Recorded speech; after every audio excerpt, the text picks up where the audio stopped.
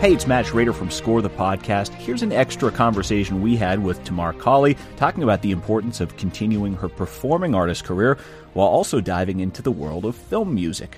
Enjoy.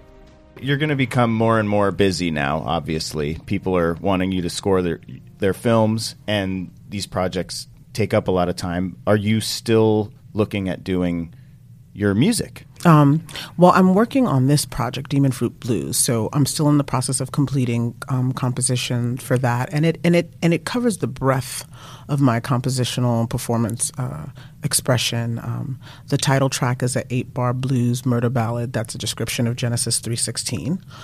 That's Demon Fruit Blues, and I also have some bits of composition in there that I'm conducting, as well as the aggressive melodic rock.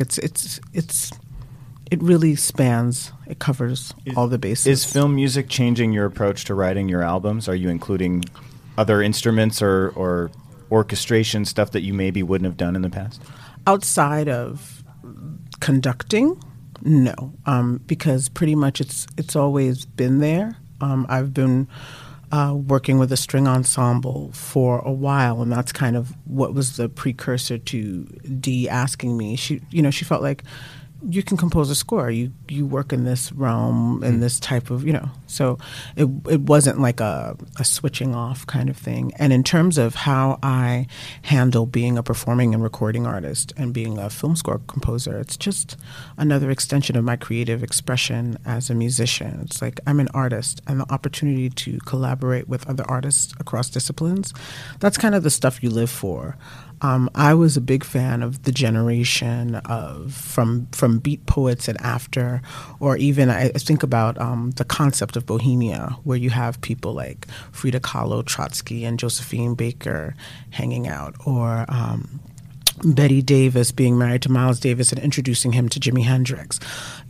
People who share a similar philosophy and ideology being able to come together in the world of what they do as artists and create provocative, new, and interesting work. That's what draws me into this life of being an artist. So there are no conflicts when that's kind of like the foundation I'm sitting in. I think that you are describing the approach to life that will give you emotional and artistic health at levels that you organically feel. And I mean it in this way. A lot of film composers live within the sound of all our voices, burn out after doing 6 movies or 8 movies a year. It's all they do. They long for other experiences, but they're in Hollywood, proverbial Hollywood, which is Los Angeles County.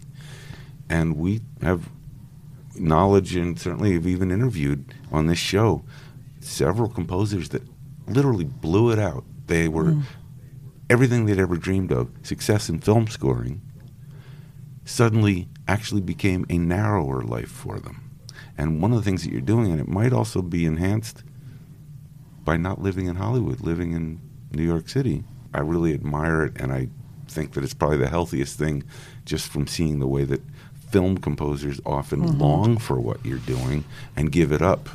It's important for me to maintain my artistic alchemy. That's super important. And I think the fact that I haven't come to this as a young 20-something has given me that perspective to be able to move in that way. And also the gift of my artistry, my individual artistry, the work I've done as a performer and recording artist, to be the gateway that brought me to this, so that,